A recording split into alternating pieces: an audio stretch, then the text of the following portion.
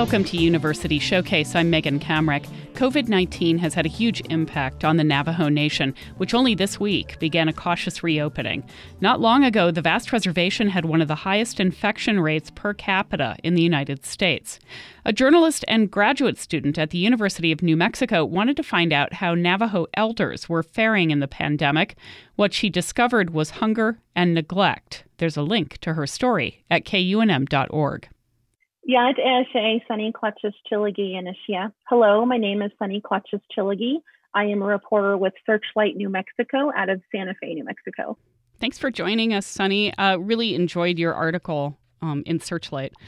You write that you wanted to find out if elders were getting the care and resources they need on the Navajo Nation during this pandemic. Why are elders so important in the Navajo Nation? I think there's a heavy description that I have in there that talks about how elders are pillars, in our community, and how they are essentially connectors for us into our lives before today, before pandemic, and to our ancestry. And so, but also because they are the people who have the knowledge that we're trying to preserve. And they are also typically the ones who kind of harbor the language and anything having to do with wanting to preserve who we are as Navajo people is definitely and deeply connected with the elders.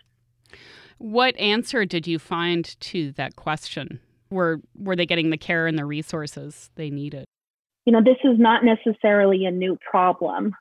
Seeing that the struggles that elders have faced, conditions are difficult for a lot of people, especially elders. And before COVID, it was an issue, and I was aware of that, which is why I had this idea to look at that specific demographic, but it was just really heightened by, again, the message that was being sent for, protocol and consideration for elders. So let's just put it this way, I got the answer that I knew was already there, which was that a lot of them were not being taken care of. And I was, of course, hoping that wasn't the case. I was happy to be wrong, but that wasn't how it worked out. And so I essentially found that we're not doing our elders justice, and we're not doing what we say we want to do as Navajo people in terms of taking care of them. Why do you think there's that disconnect when it's clearly part of Dene culture to honor and take care of elders?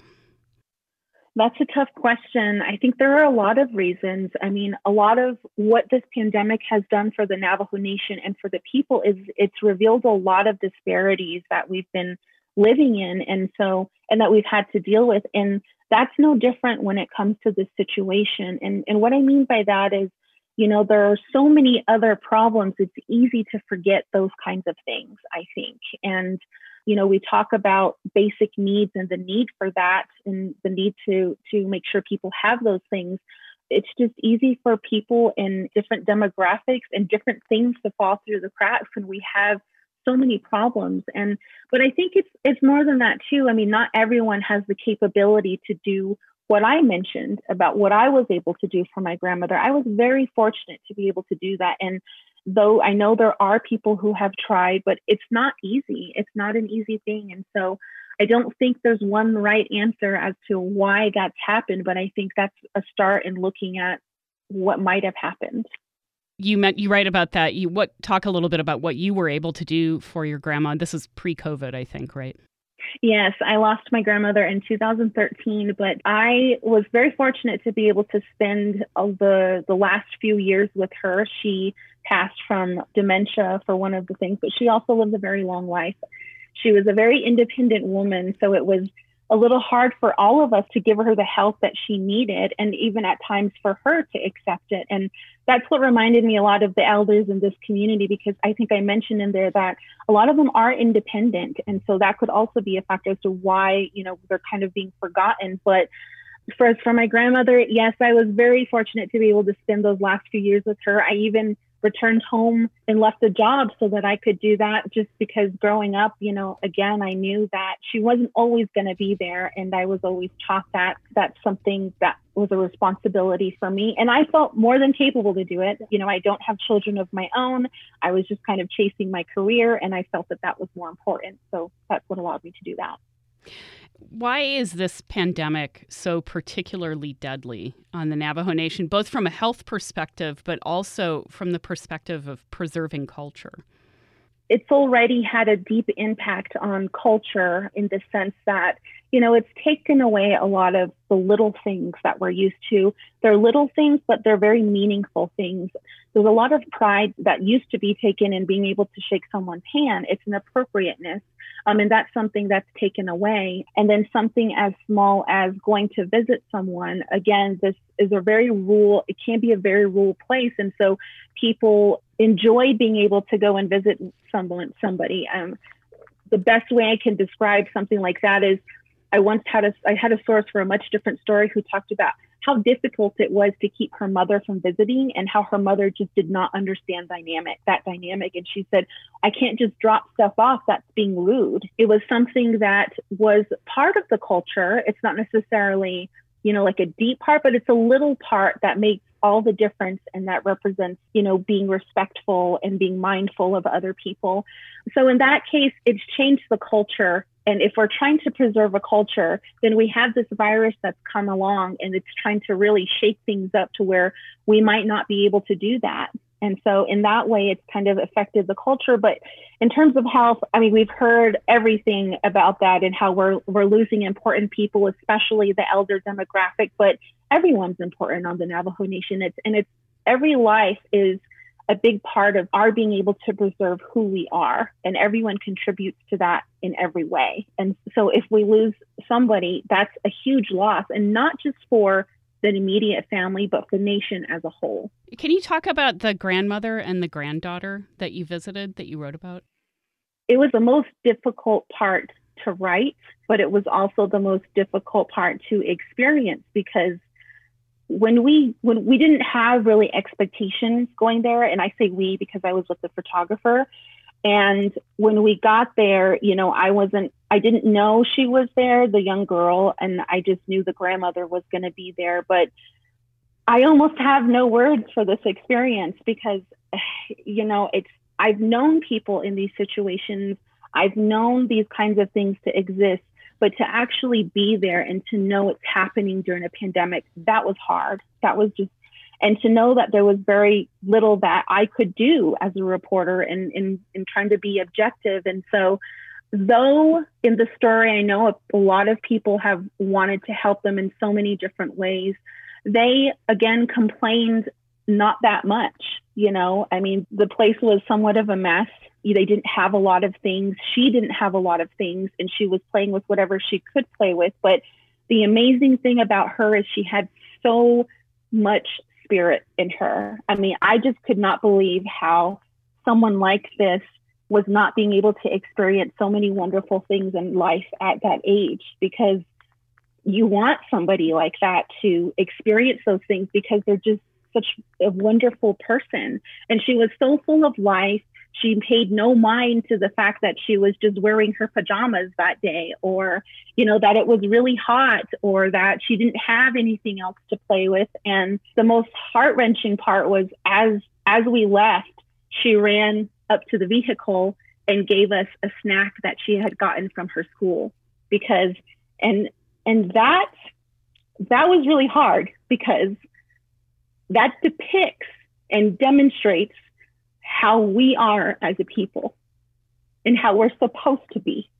She had nothing, but she was willing to give whatever she had.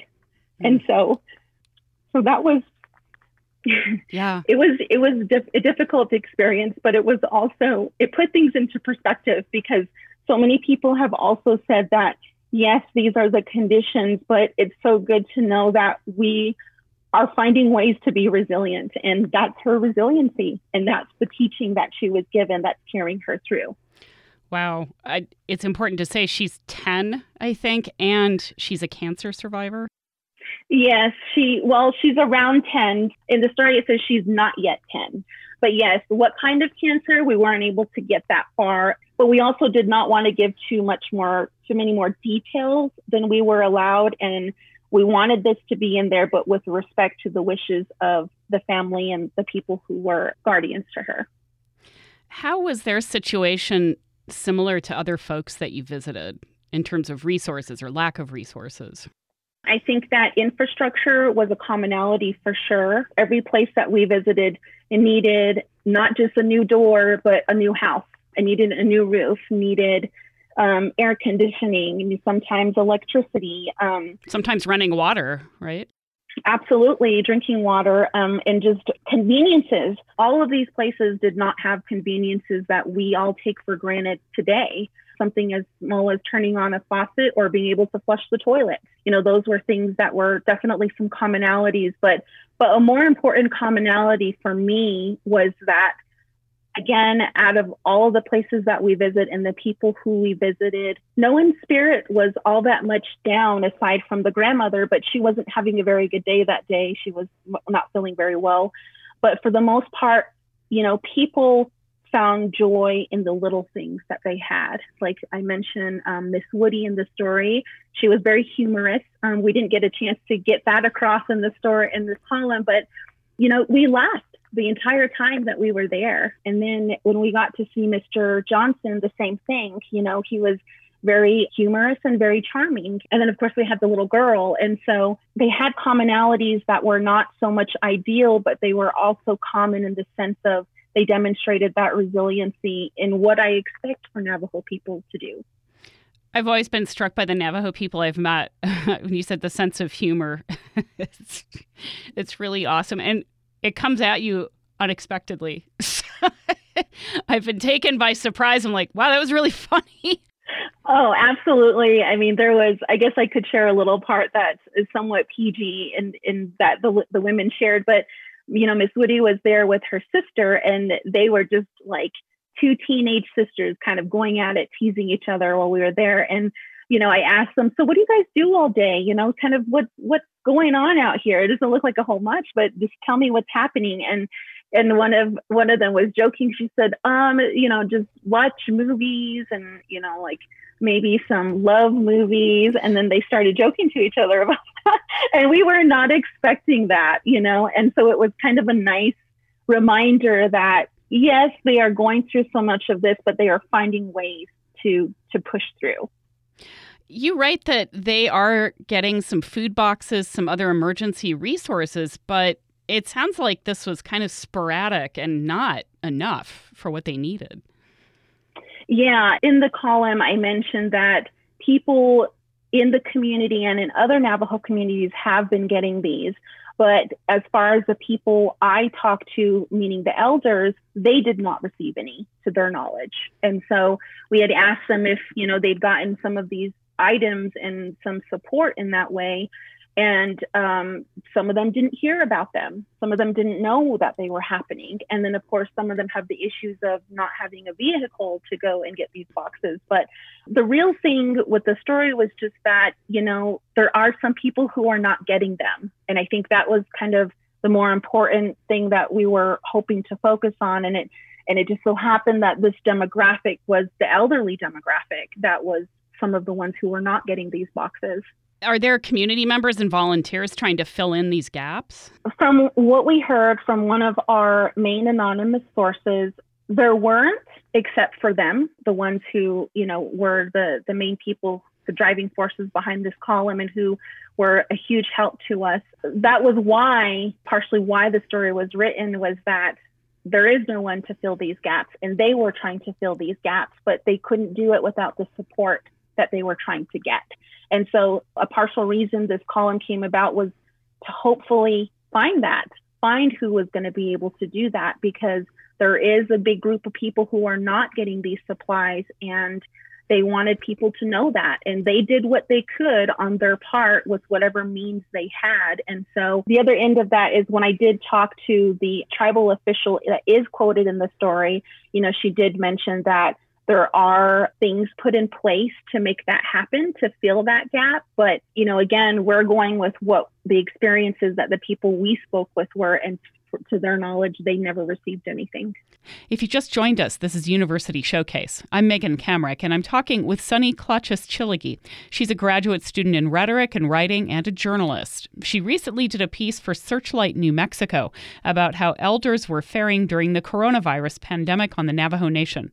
You can find a link to the story at kunm.org. You bring up anonymous sources, and I wanted to ask what happened when you started talking to people, because it sounds like then some of them became afraid of speaking publicly. Why? What's going on there? It turned upside down fairly quickly. And in the midst of me writing what I had from my trip, I was really excited to get this going because of the topic that was very personal to me. But it started to crumble when people realized that people were speaking out about the issues. And certain people did not want that disclosed because for obvious reasons of how it might make them look, especially when you are in a leadership capacity. I mean, in the story, I think we mentioned it happened in a matter of 24 to 48 hours or something, that everyone just kind of dropped out of this. And so there was honestly a time where, because of that, we almost didn't run the story. This column almost did not happen for that reason. But fortunately, with much encouragement from my editors and, of course, how badly I wanted to write this story, we made it happen. Did you get any answers to that from leadership? Did you get any answers about why people are not getting these resources?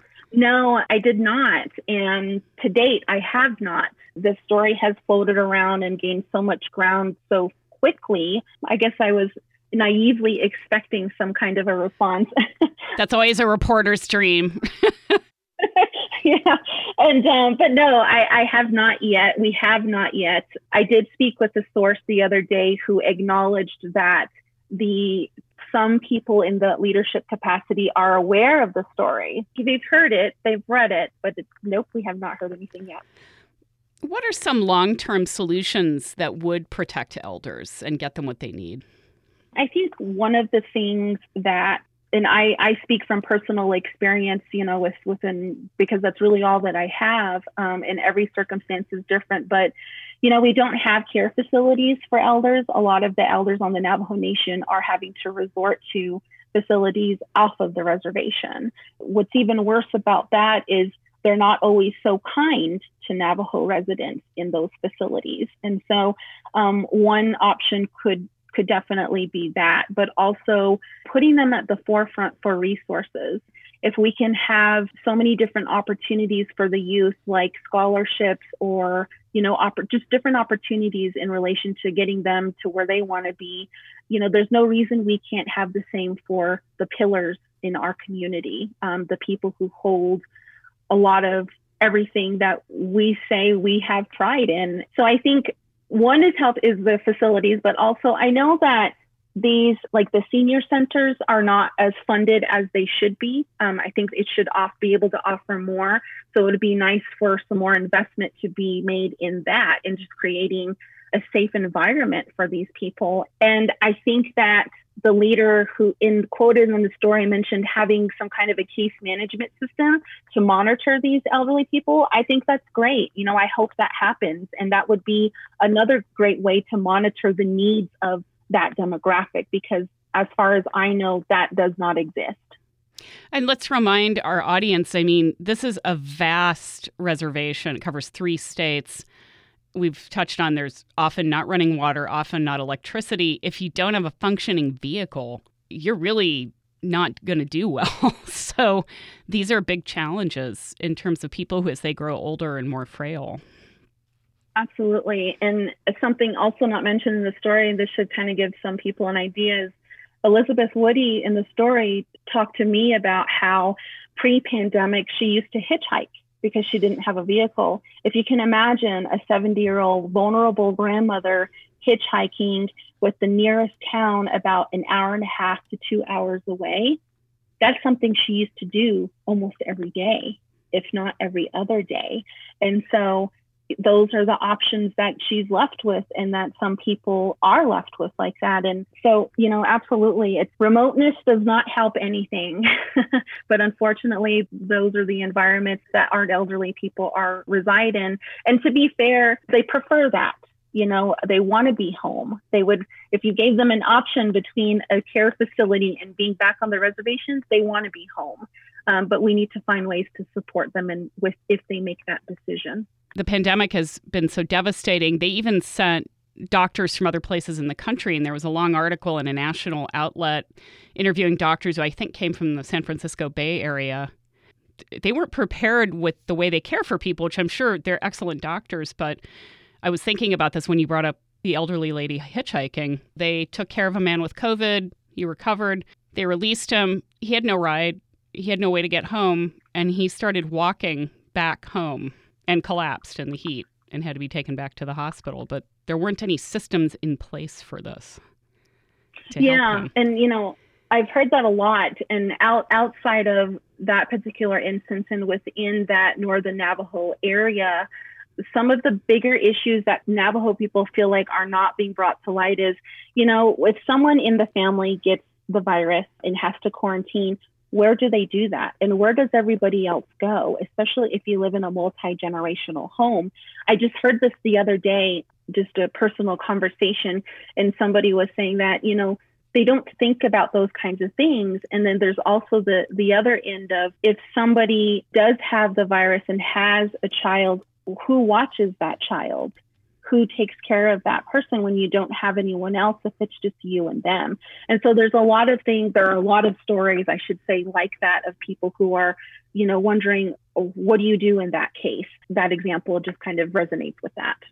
You said at the beginning that you went into this story with this question to find out how are elders getting the care and resources they need on the Navajo Nation, and you knew the answer. So why did you want to do the story? Because everyone else needed to know. It wasn't enough for me to know. It wasn't, nobody wants to listen to me, and I don't blame them. But I had hoped that they would hear the elders' stories, because I also thought about how many voices we have heard during this pandemic from the Navajo Nation. Yes, we've heard from some older people. Yes, we've heard from people who have lost family. We've heard from leadership. We've heard from people who are running the relief funds. But I wanted this to be a specific platform that would be a voice for that specific demographic. And so for me, it wasn't enough for me to tell people, hey, this is happening. I wanted them to be able to share their own stories. And so that's why I did what I did, because it means so much more. And if you grow up Navajo, you know that elders' words are so much more powerful than, say, someone like myself. And I knew that the impact that it might and could have, and that's exactly what's happened. There's a lot of conversation now in this moment, because we're not only in a pandemic, we're also in an uprising for racial justice. And these conversations are also happening quite a bit in media, and about equity and inclusion and diversity in newsrooms. Why is it so important for stories like this to have people like you in newsrooms so we get these stories? I think it's because there's an understanding that we have, not just about what's happening, but about the people themselves. Navajo people are wonderful people, but we are not a very trusting people, and for good reason. Over the years, I've been in journalism for quite some time now, and over the years, I've had outside journalists ask me, why is it so hard? Why won't people talk to us? And, we've been scarred by so much, and we're not very trusting, again, for good reason. And so to be able to have someone who you trust and who is going to do right by you is important, I think. And for me, I take those extra steps within my own community because they are my community. I didn't just write the story, interview these people, and then not talk to them again. I've been in contact with as many as I could. Even my previous story, I check on people and say, how are you doing? How are things, And that takes an extra level of understanding of what is important to these communities. Even when I went for my first story, I gave out supply bags to my sources. That's not something any other journalist might do, but in the Navajo way, you don't show up somewhere empty-handed. And so I did not show up at any of my sources' homes empty-handed. I had something for them, even if it was something small. And so to know those kinds of things are how you earn trust with the community and understanding, and really just being genuine. If it took 2 hours to sit there and listen to someone, I let that 2 hours happen. So I think it's important because as Native journalists in our own community, we have an understanding of who our people are, what they face with, because that's who we are. And those are the things that we have faced at one point in time. This has been such a great conversation, Sunny. Thank you so much. I do want to ask you, tell me what you're doing at UNM and how that's working into your journalism career and what your plans are for the future. Well, up until last August, actually, I should say up until the pandemic began, I thought my journalism career was over. And I said I officially put my notepad and recorder away last August when I got into the PhD program at UNM.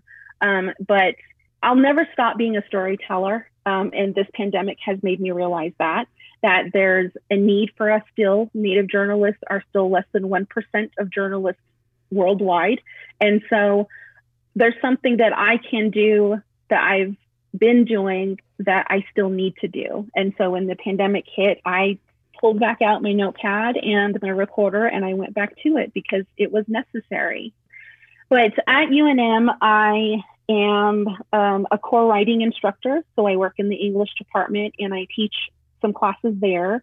And I'm also a PhD student in the rhetoric and writing program. So I'm kind of wearing a number of hats. And now I'll probably continue doing what I'm doing here because I will not abandon the series project I have with Searchlight, which is the Hitting Home series. And so I'd like to see that through. So I'll be wearing a number of hats. And I guess I'm not retired in journalism anymore. So yeah, I don't think you can give that up very easily. Just having talked to you for 30 minutes. I'm just guessing. Definitely not now. And the funny part about this is, I was a sports writer for years, and some people are like, how in the world did this happen? I mean, I got a very wonderful message from a fellow sports writer maybe a month ago or something, who said, who knew you could do this? And I said, I did. No one just gave me the chance to. So. Well, as I confess, I don't read the sports page as much, but when I do delve in, I'm like, there's some really good stories in sports. There's some amazing opportunities. I don't know if that's the kind of coverage you did, but I'm not a giant sports fan, but there's some great writing on that beat. I've always said that I don't necessarily write about sports. I write about people who just so happen to do well in sports. Exactly. Well, that's awesome. And this is part of a series in Searchlight called Hitting Home. The column is kind of a side to the series. I mean, we do stories in between the series, but a couple of us are designated for the series. And so mine is obviously the Shiprock area. But the wonderful thing about Searchlight is they give me that freedom to write about what I want to write about outside of the series. And so technically it could be a part of the series, but I have much bigger pieces in mind for that. And I'm working on my second installment now. So, yeah. And what is the Hitting Home series? Is it focused specifically on the Navajo Nation? No, it actually it focuses on 5 rural New Mexico towns. And 5 of us reporters stick with that town over a course of time. I think we're thinking maybe a year. And so we revisit these places to see how the pandemic or the virus is affecting and changing these communities.